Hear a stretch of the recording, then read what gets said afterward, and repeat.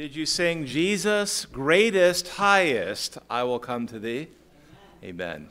Thank you, Lord, for being the greatest, for being the highest, for coming into our lives. Lord, thank you. Take your Bible this morning, please.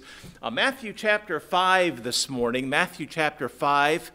Lord willing, Brother Steve, we'll finish up this chapter this morning. Good morning, sir.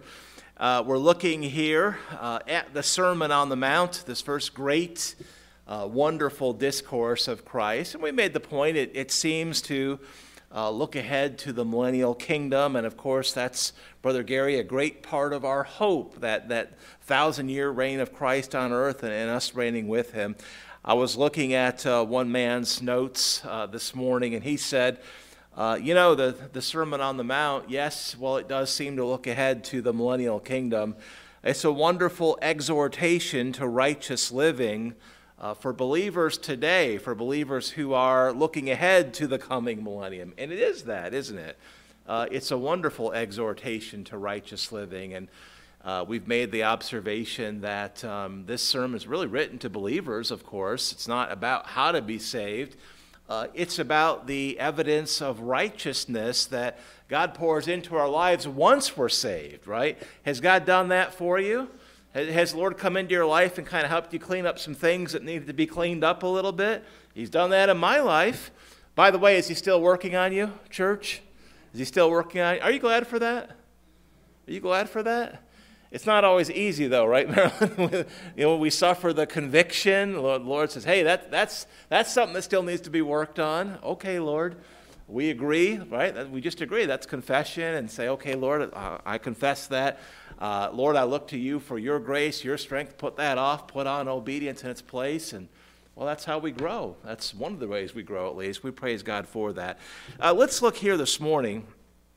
Jesus continues his sermon here. I want to pick it up in verse 33 this morning. Why don't we stand? Let's stand if you're able to.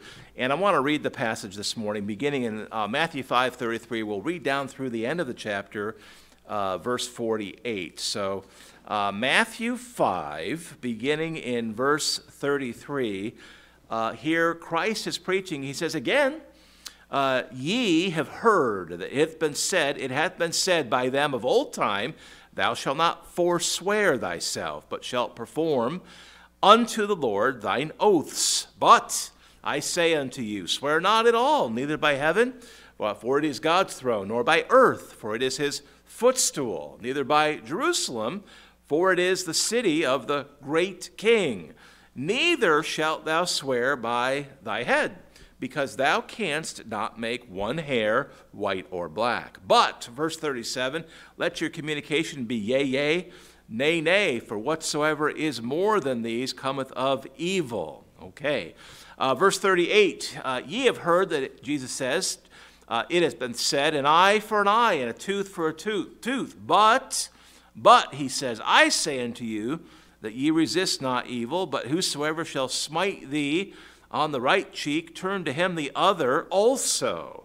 And if any man will sue thee at the law, and take away thy coat, let him have thy cloak also. And whosoever shall compel thee to go a mile, with him go twain, go two.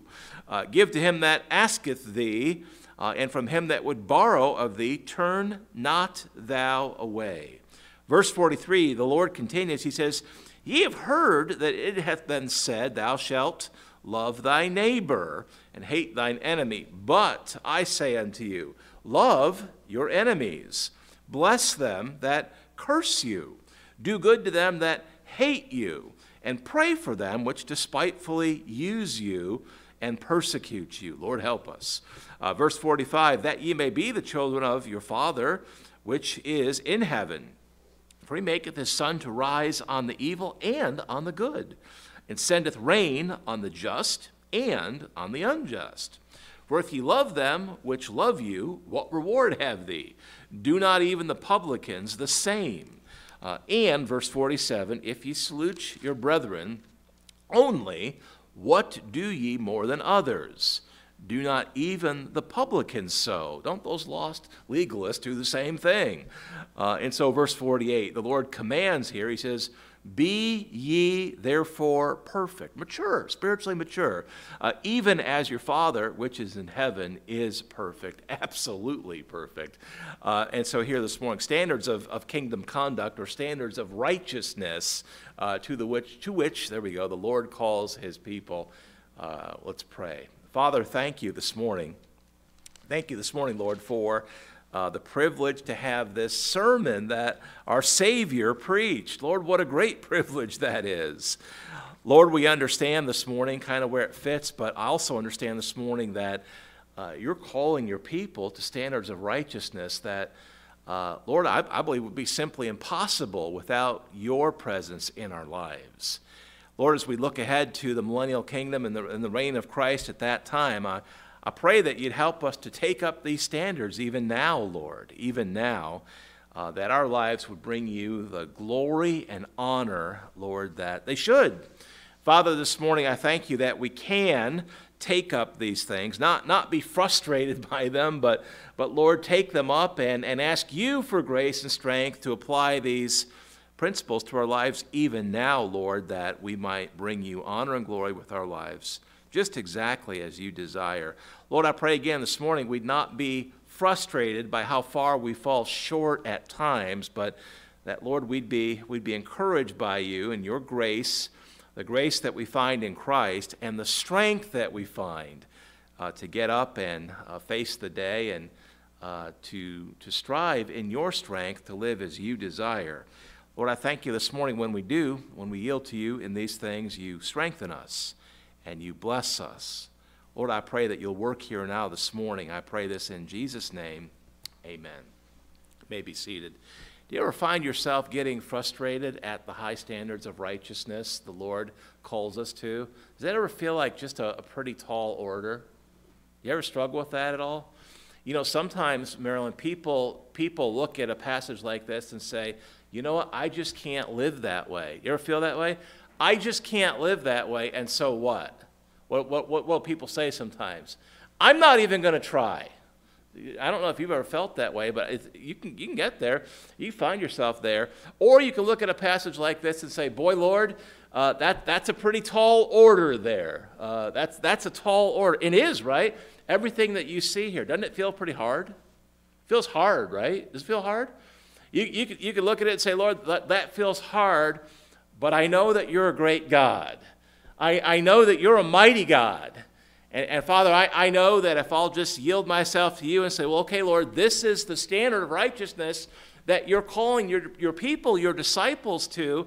Lord, I know this morning I can't do any of this apart from you, but my heart is to yield to you, to not run away from these things to which you're calling me, but to yield to you and say, boy, Lord, if you'll work in my life as I yield to you with a humble intention to live this way, I'll just trust you to pour your grace and your strength into my life, you can go on, amen.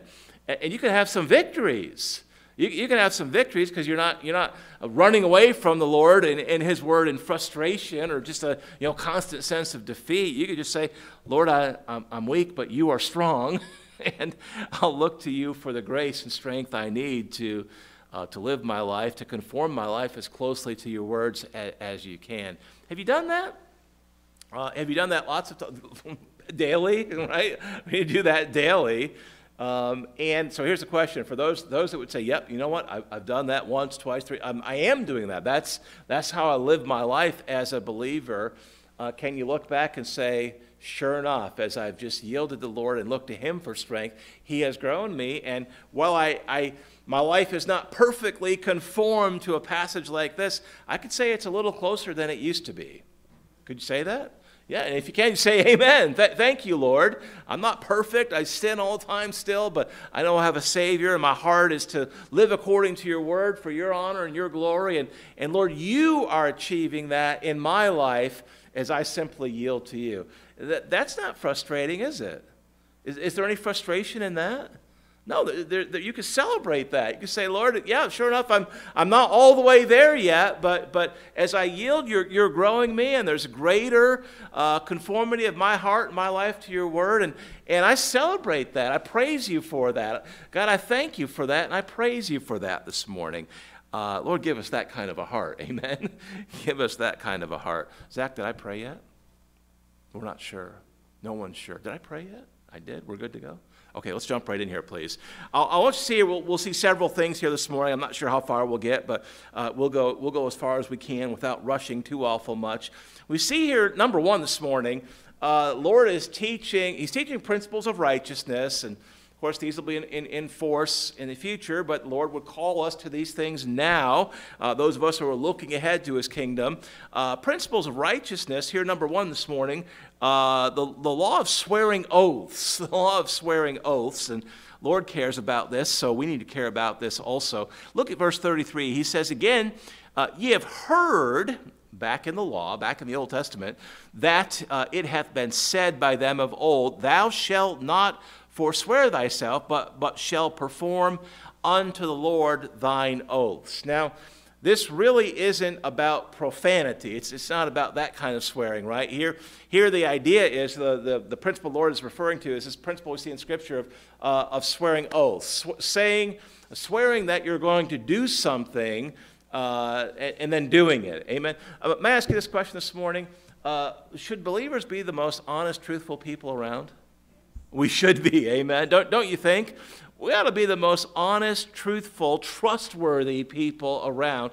We ought to be people who, when we say something, we mean it, and people can trust us because there's been a pattern of faithfulness in our lives. We say what we mean, we do what we mean, and people see that, and they learn to trust us. And, you know, if that's the pattern that's in our life, that's a good thing. It brings honor to the Lord. Well, it seems to be the case that the Jews understood this. They understood that they should be people of their word, no doubt.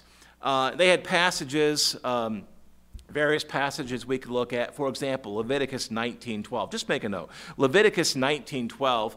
There in the law, the Bible says, ye shall not swear by my name falsely, neither shalt thou profane the name of thy God. I am the Lord. It's just one of a number of places in the Old Testament where the Lord taught people to be faithful to their oaths, to keep their promises that they make. And if they would swear a promise in the Lord's name, they need to be especially careful to keep that promise. By the way, if they didn't swear an oath, make a promise in the Lord's name, would that give them an excuse under the law to be dishonest or to not keep their word?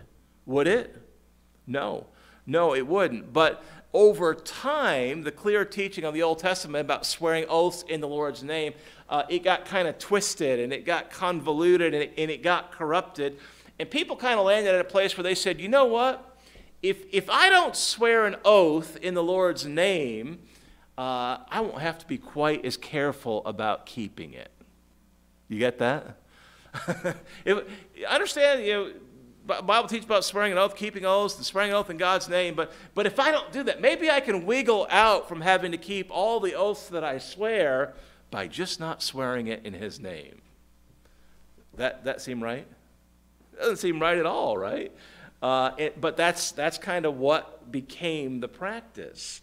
I won't swear in God's name, and then I won't have to be as careful about keeping my promise, keeping my oath. And so, you know, Christ comes in and he says, hey, the overriding idea here of these several verses is God's people ought to be honest no matter what. And not swearing an oath in God's name is not an excuse. It doesn't give you wiggle room at all. And he says, you know what? Maybe you just shouldn't swear in God's name at all because you've made that into something that God never intended. Look at verse 33. He says, but I say unto you, You know what? Just swear not at all. You don't need to do that. You don't just swear an oath in God's name. Whether you swear it in my name or not, you ought to be people who are trustworthy and reliable.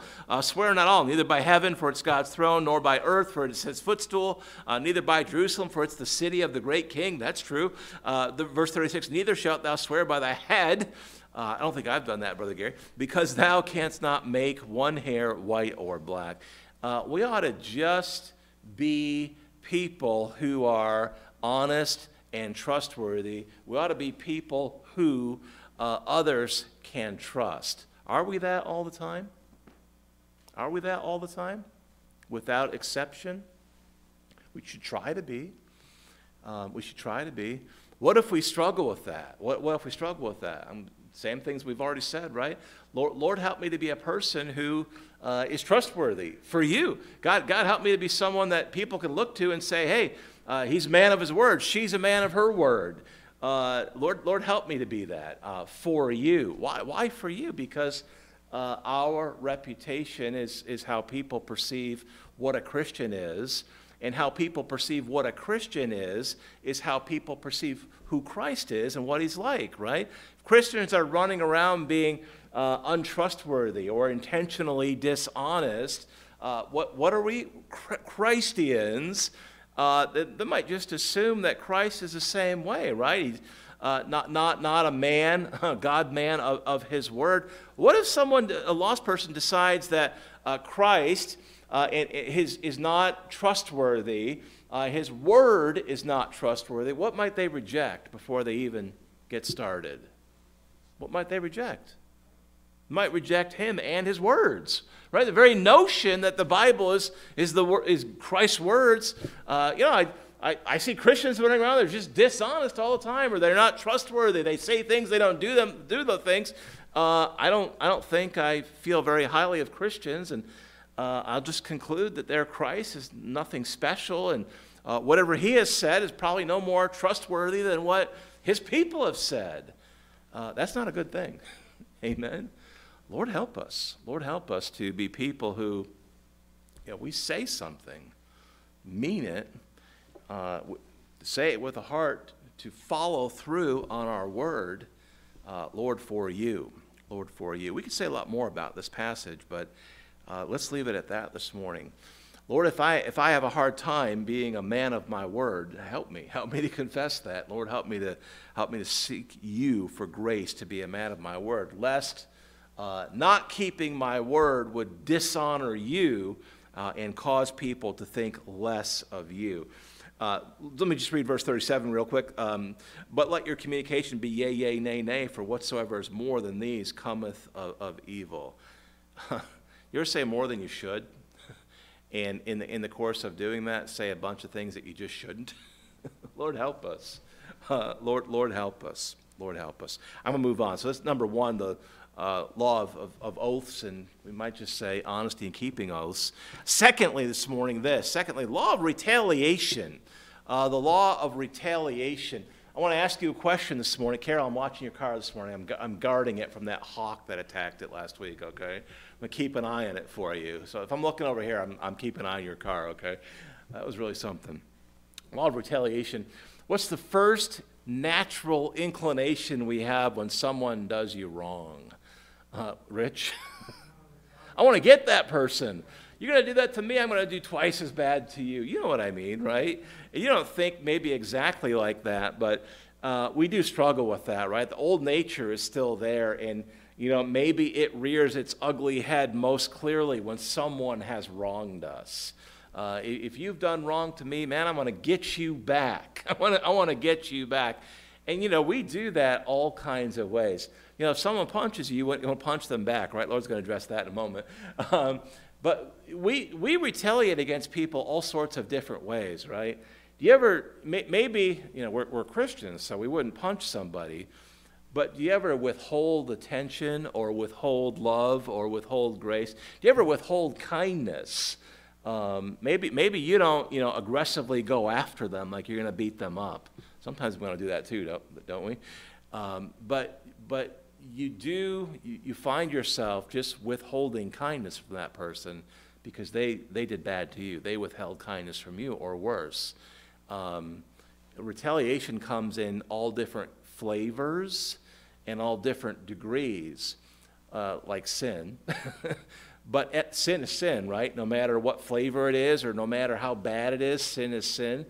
A heart to retaliate, regardless of the flavor or the degree of retaliation that we want to get someone with, it's still retaliation. Can we agree on that? Can we agree? It's true, right? Retaliation is retaliation. And you know very well the Lord has addressed this tendency in human nature. By the way, does the Lord know us really well? Does he know us really well, Brother Garcia? Amen. My wife knows me better than I do, and the Lord knows me better than both of us. That's how that works. The Lord understood this tendency in our fallen nature. He designed us, and he understands our fallen nature tendencies better than we do. And so this is why you have these principles of constraining retaliation, the natural inclination to retaliate back in the Old Testament. First of all, see verse 38. He says, "Ye have heard that it hath been said, an eye for an eye, and a tooth for a tooth." That sound familiar? Does that sound familiar? That's an Old Testament principle. Exodus 21:24, you can make a note. You see it in Leviticus 24:19 and 20. You see it in Deuteronomy 19:21. So if you can remember that, you can make some notes. You see it in a variety of places in the Old Testament under the law, an eye for an eye, tooth for a tooth.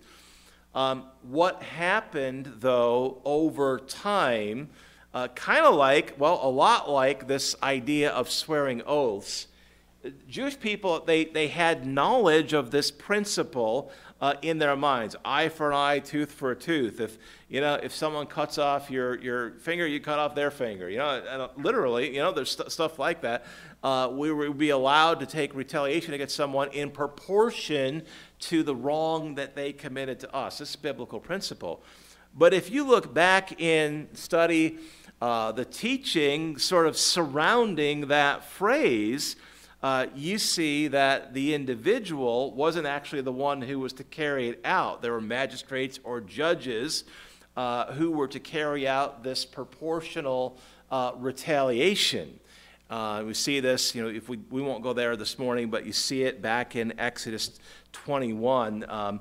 There's teaching there about if a man strikes a woman, a pregnant woman, and causes the death of the baby. There were rules, and if he struck her, it didn't cause death of the baby. There was another principle, same principle, but different degrees of retaliation. But in that passage, the one who's doing the retaliating is not the wife or the husband, but it's a judge. The matter is referred to a judge, and the idea is this someone who could kind of look at it somewhat more objectively and mete out the retaliation proportional to the harm that was done. That's just one of the places and one of the applications that we see of that principle in the Old Testament. But over time, in the Jewish mind, the full context and the full teaching got, again, corrupted and clouded, and all people kind of kept in their mind was eye for an eye, tooth for a tooth. That's kind of what we have in our minds of that principle, right? We know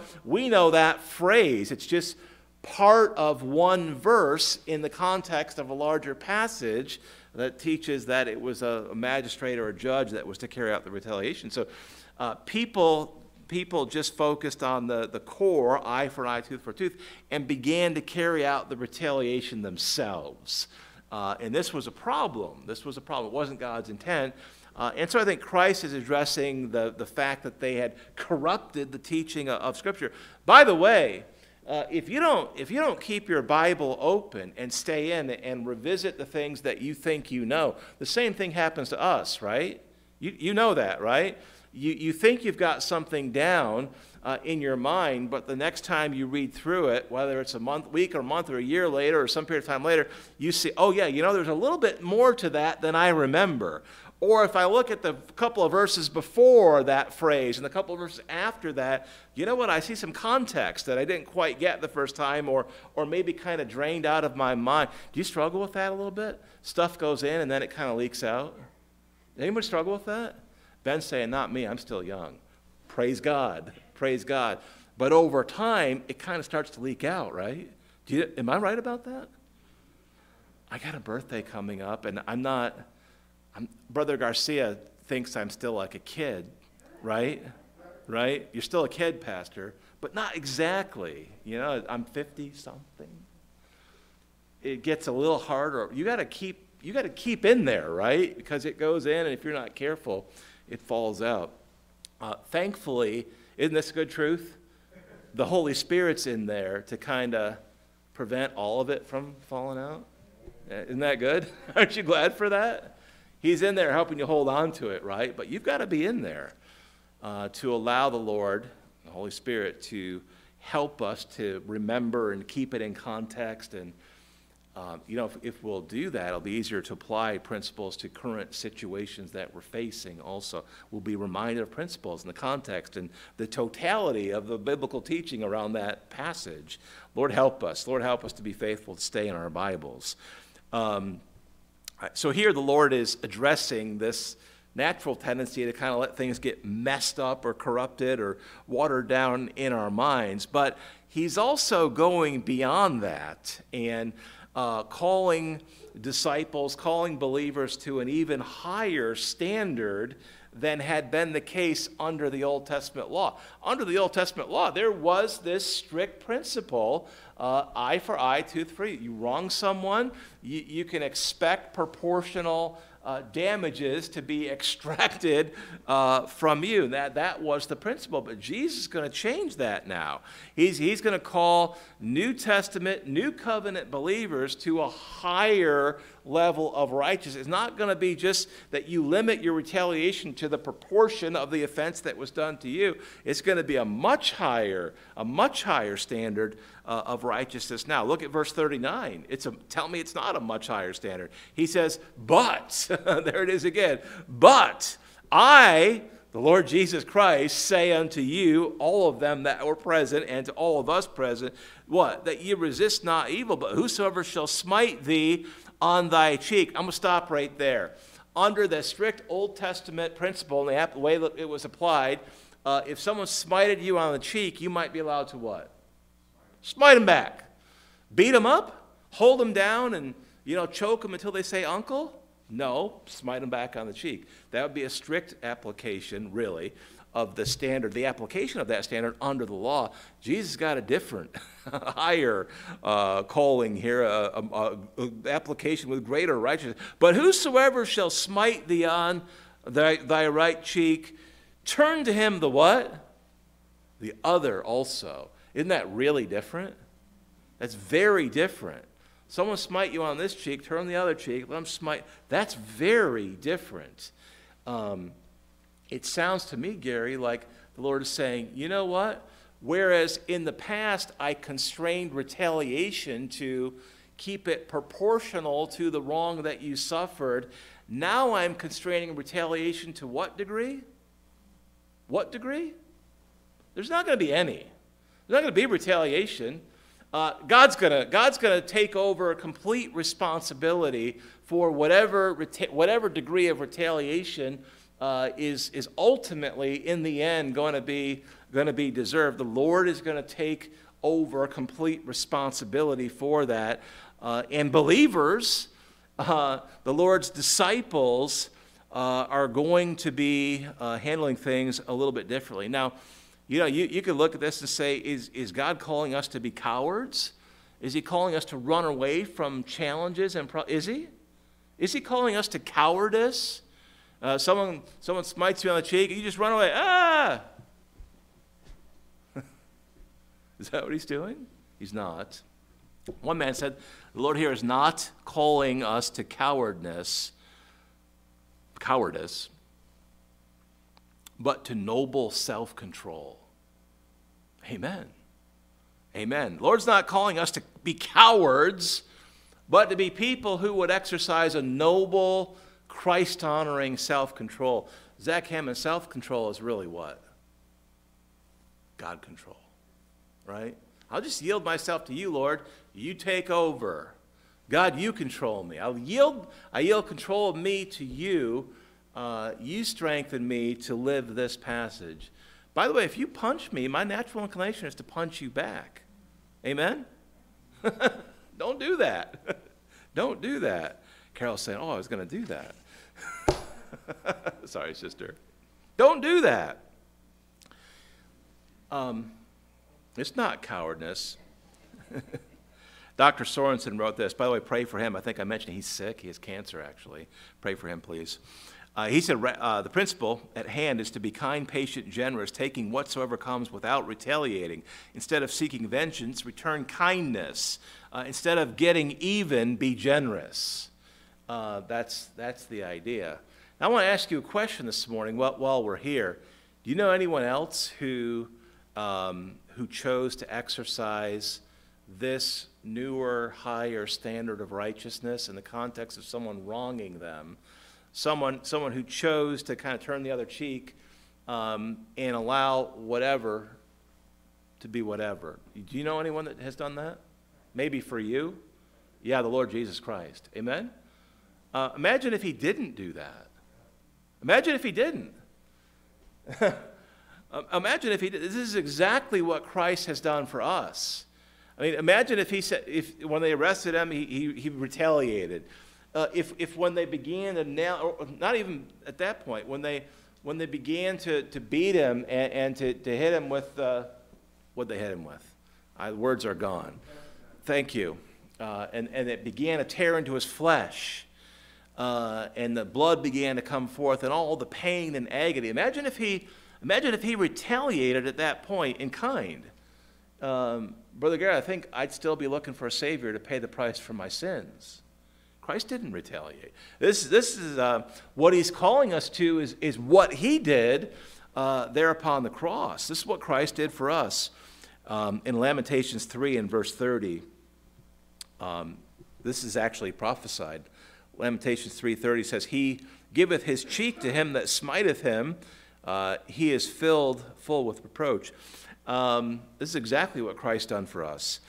In Isaiah 50 and verse 6, it was prophesied, Christ do this for us also. Isaiah 50 and verse 6, I gave my back to the smiters and my cheeks to them that plucked off the hair. I hid not my face from shame and spitting. That's exactly what the Lord did for us. If he had just angrily retaliated, the death, burial, and resurrection would not have been completed. And we would be in a far bigger mess. Amen? Amen. Brother Ray Metchik, I think the idea here is that if we will respond to those, by the way, I don't think you're not called to let someone just beat you to death, right? I think nothing here prevents us from defending ourselves where we need to, right? Can we agree on that? Anyone disagree? Anyone boldly disagree? I disagree, Pastor. I tell the students in my Gospels class, I say, you're allowed to disagree. No one has. It would be more fun if they would, you know. Pray for them. They have midterm coming up this week. We're not called to let people just walk on us and beat us up, but we are called to be Christ-like in our response to people mistreating us, right? Is there a graciousness being pictured here? Right? Mercy and grace. What is grace? It's the Lord treating us how? Better than we deserve? Amen. I didn't deserve to be saved, Brother Ray. I don't think for a moment that Pastor Robert Hammond, deserved to have the Lord Jesus Christ come from heaven as a man and endure all that he endured leading up to the cross. Easter's coming, right? Can you believe that? Praise God. I don't deserve that. I'm a sinner, but I'm saved by grace. Boy, I don't deserve that. Gary, I believe the Lord here is calling us to treat those who wrong us graciously, and in doing that we would be a picture of Christ in their lives. Do you think that if we treat lost people the way Christ is prescribing here, that might help pave the way for them to come to Christ? I'm not saying no one's going to get saved if we just act this way, right? No, but it might start to pave the way. It might blaze a trail that you could then kind of lead people down a little more easily, cut down some of the difficulties, and you could then lead them down that trail a little more easily if you've shown them the kind of grace that you're going to tell them that you have found in Christ. And now you're sharing the same kind of thing with them. They'll understand maybe grace a little better because they've seen it from you. Don't you know today that if we would take up this principle and apply it with wisdom, don't let people beat you to death, but apply this principle with wisdom, Gary, I just know the Lord would bless us with the privilege to lead some folks to him. Don't you think? Yeah. God is not saying this because he has purposes. Yes, he's calling us to higher standard of righteousness, and all these things are examples of that. But you can just see, you can sense, you can see it. And tell me if I'm wrong, but I think the Holy Spirit confirms in my heart that if we'll live the way the Lord is calling us to live here in his strength, because I don't have the ability to do this. You wrong me, I want to beat you up, amen? If I'll just yield to the Lord and allow him to work in me to constrain my response, to conform it to his word, I may just have the privilege to eventually lead that person to Christ. That's a good thing, amen? Do you ever realize, I think I know the answer, but let me ask you, do you ever get convicted that you just don't have a heart to lead people to the Lord? You ever get convicted about that? I know that I should, but you just realize for some period of time, I just really haven't had a heart to lead anyone to Christ. You ever come to, Lord ever just kind of get a hold of you and say, hey, for some period of time, even including now, you know that you should share the gospel and conform your life to these principles so that you might have the opportunity to lead someone to me, but you don't have a heart. You don't have a heart to do that. You ever been there? Ever been there? What can you do? What can you do? Lord, I'm sorry. I confess that, right? You're convicting me of that right now, Lord. Thank you. Thank you, Father. Thank you. I agree. Intellectually, I know that the Great Commission is for me. You've given me this great purpose, but I've just lost a heart to walk in that purpose, to be sort of on the lookout for opportunities to share the gospel, to give someone a gospel tract, to live according to these principles in your strength so that might open doors to share the gospel. Lord, I'm convicted. I just haven't had a heart to do that. You know what I'm talking about, right? Just confess it. Confess it. Ask the Lord to give you that heart. He's changed your heart already, right? Is he giving you a new heart? Sometimes it just needs a little tune-up, right? It just needs a little tune-up. He's already given us a new heart.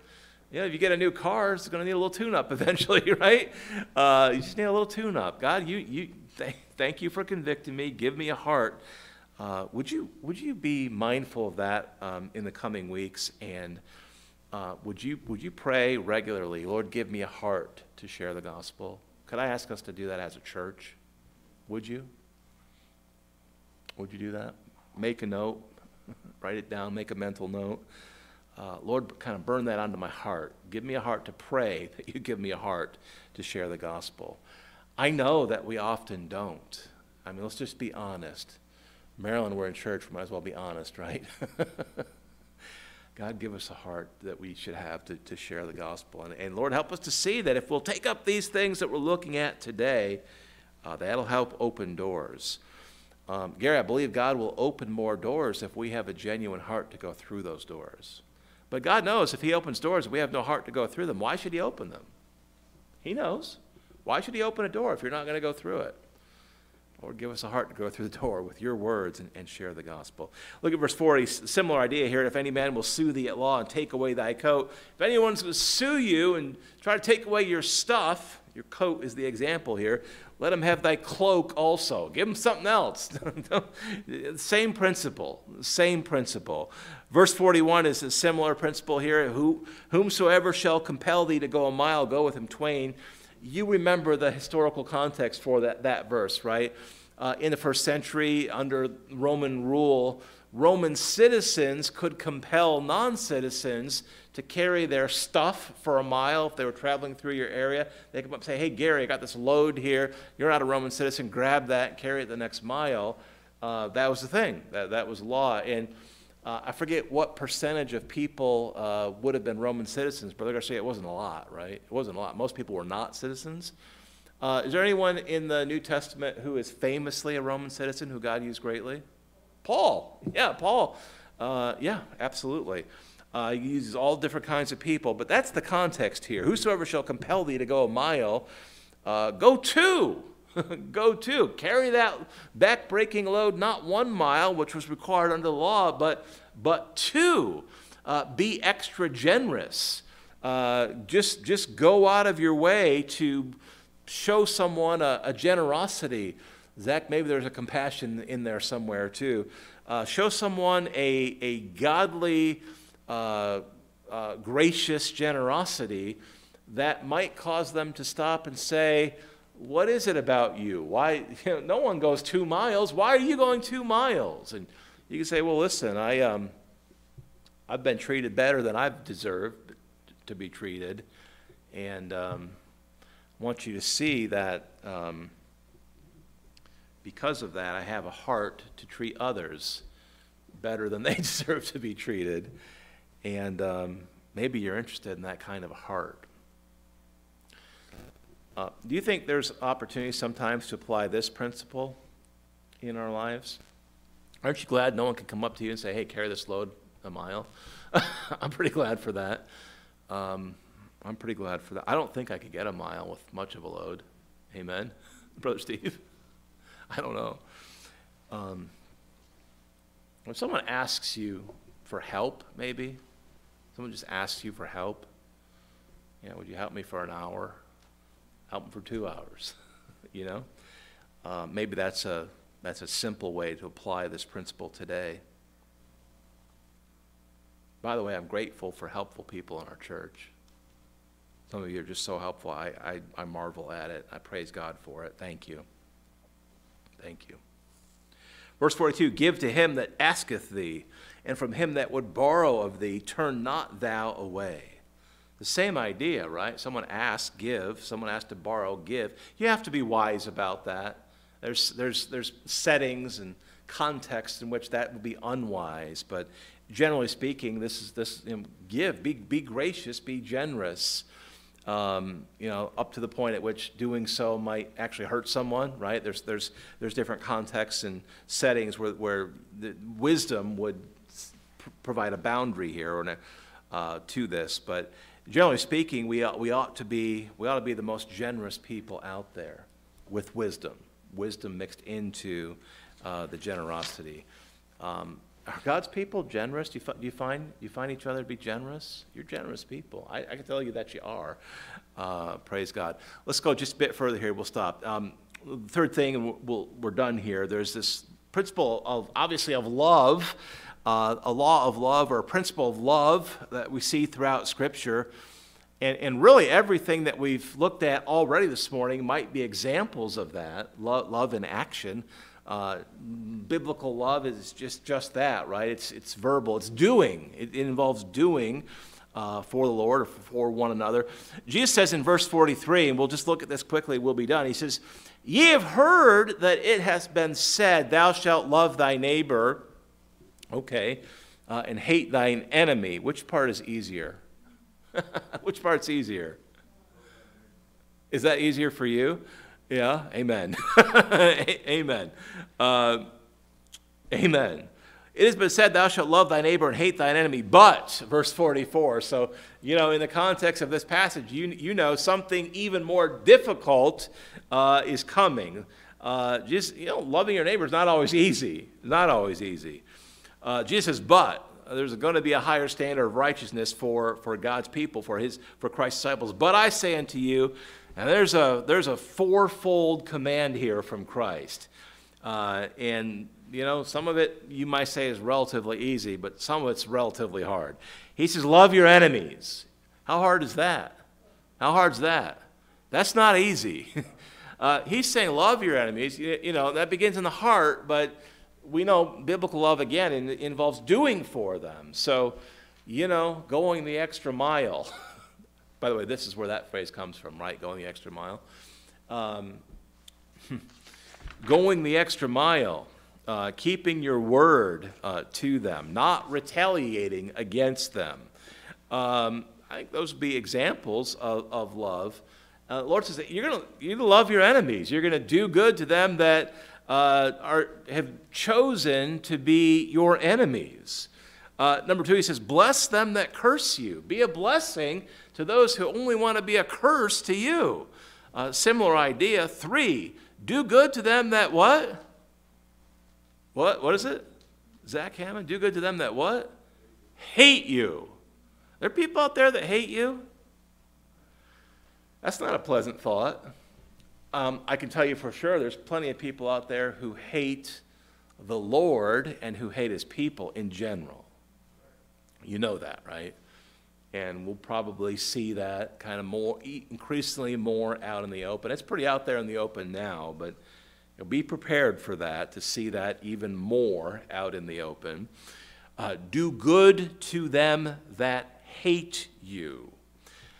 And number 4 in this passage, pray for them which despitefully use you and what?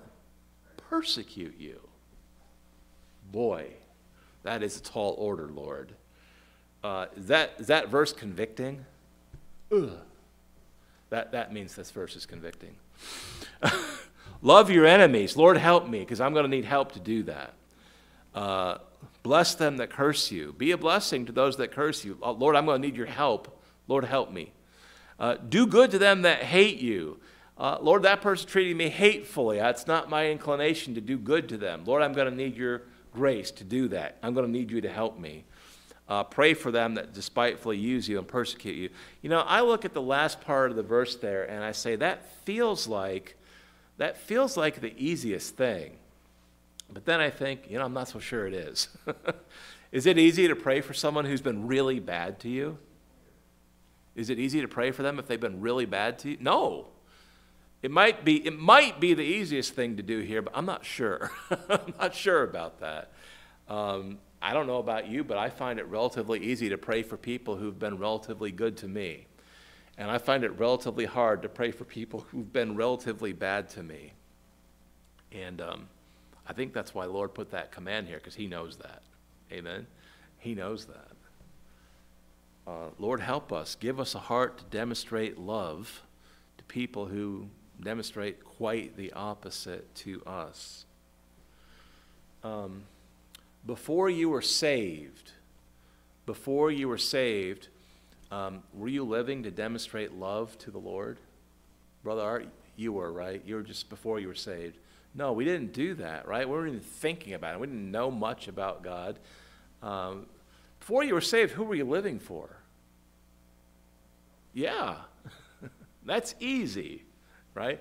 By the way, it's easy to do that today, too, as saved people. Live for yourself. Till the Holy Spirit comes and starts convicting you about that. You're not living for the Lord. You're still living for you. Stop that. You ever get burdened like that? You're living for you, not for me. Still, stop that. When the Holy Spirit convicts you, he means stop that, right? Stop that. Okay, Lord, with your strength, I'll stop that.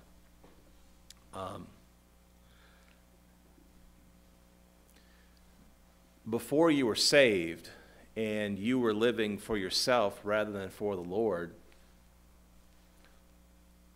were you demonstrating love to the Lord? Were you doing that? Were you?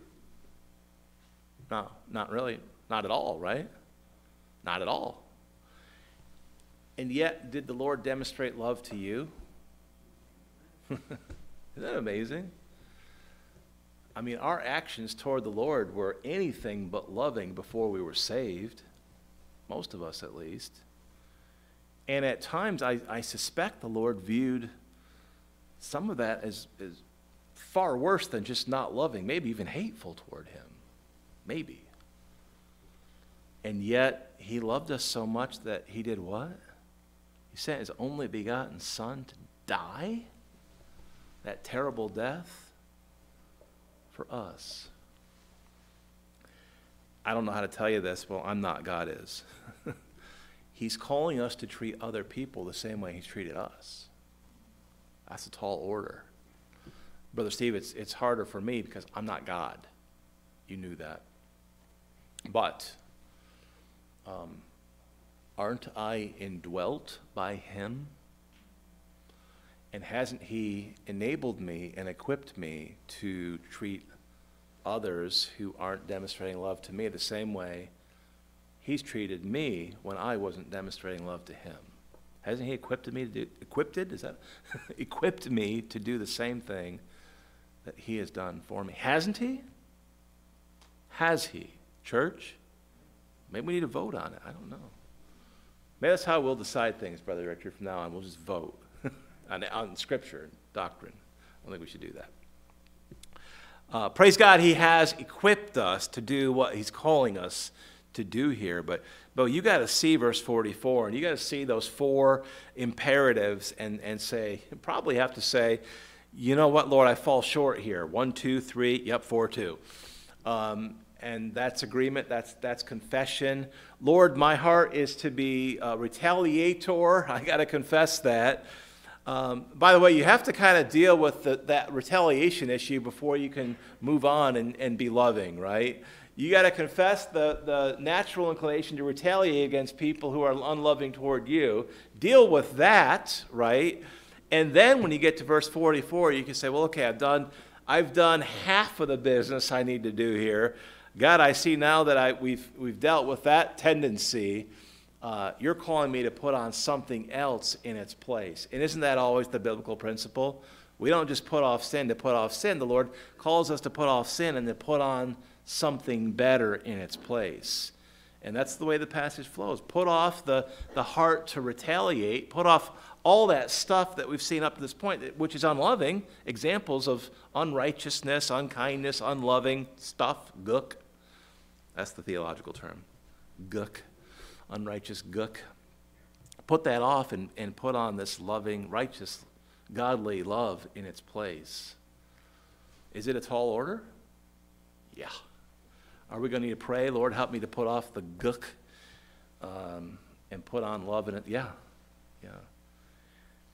And this is one of those areas, again, where you kind of need to keep doing the maintenance, right? Lord, I caught myself wanting to retaliate. Maybe not punch someone, but withhold kindness from them or ignore them. Ignoring people is a form of retaliation. God, that person was bad to me. I caught myself doing that. I confess that. Help me to forsake that. Lord, help me to put on grace and love in its place. Not that I'm being cowardly or letting people walk on me, but I'm being noble and Christ-like, so that we can maintain a relationship which might be a bridge to share the gospel with someone, which is a bridge for that person from hell to heaven. Amen? Let's stop there and pray. Father, thank you. Lord, thank you for your words. Father, thank you for the instruction here. I thank you, Lord, for the conviction this morning. Certainly these are convicting words. Lord, I thank you that you do call us to such a high standard of righteousness. It's humbling. It's humbling, and I thank you for that. Lord, passages like this remind me of how far I fall short and how much, Lord, I need you to work in my life, that my life might be more and more conformed to your words for you, for you. Lord, I pray this morning that we would do what we've seen this morning, that we confess the extent to which we've fallen short. And I know, Lord, all of us, myself included, need to do that this morning, to agree with you. And Lord, then, in the next breath, ask for your grace to put on obedience to the things that you've called us to, for your honor and glory. Lord, I see many practical applications, not applications, but motives. I see here this morning that these living according to these words will blaze a path to share the gospel many times. And so I pray you give us a heart to take up that motive as well. Lord, to please you, but also to see that confessing sin and putting on the obedience that you've called us to this morning will have practical benefits also when it comes to sharing the gospel. Give us a heart for that, Lord, please. Lord, I thank you this morning that we can look at a passage like this and not be frustrated by it, not be turned off by it, not feel compelled to flee away from your words and flee away from you, but Lord, flee to you, confessing and asking for grace to live according to your words. I pray that be our heart this morning. Thank you, Lord. Give you a moment to pray and we'll close.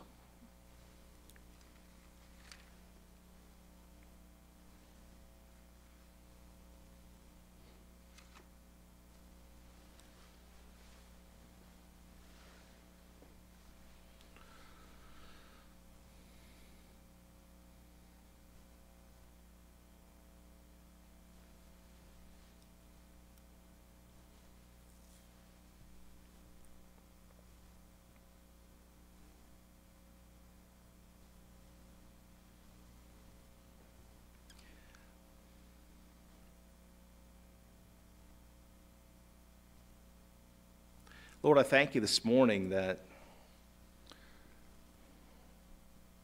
Christ did come and shed his blood for the sin that's revealed by passages like these. Thank you this morning that our shortcomings in each of these areas, the sin, is covered by the blood of our Savior. Thank you so much. Father, I pray this morning that we not take that as a license to continue in disobedience, but that we would instead confess the sin, seek your grace, your strength, to put it off, to forsake it, to put on obedience in its place for your pleasure and for all the practical benefits that come with that. Lord, I thank you this morning that when we deal with sin, and look to you for strength to go on in greater obedience. Lord, you bless your people. There's joy and whatever blessings you choose to pour into our lives. Lord, we don't deserve that, but I thank you for that this morning. I praise you for that this morning. I pray our hearts would be that those blessings would accrue to your glory. Lord, help us to be thankful for the many blessings. Father, I love you. I thank you. I pray all of this in Jesus' name. Amen.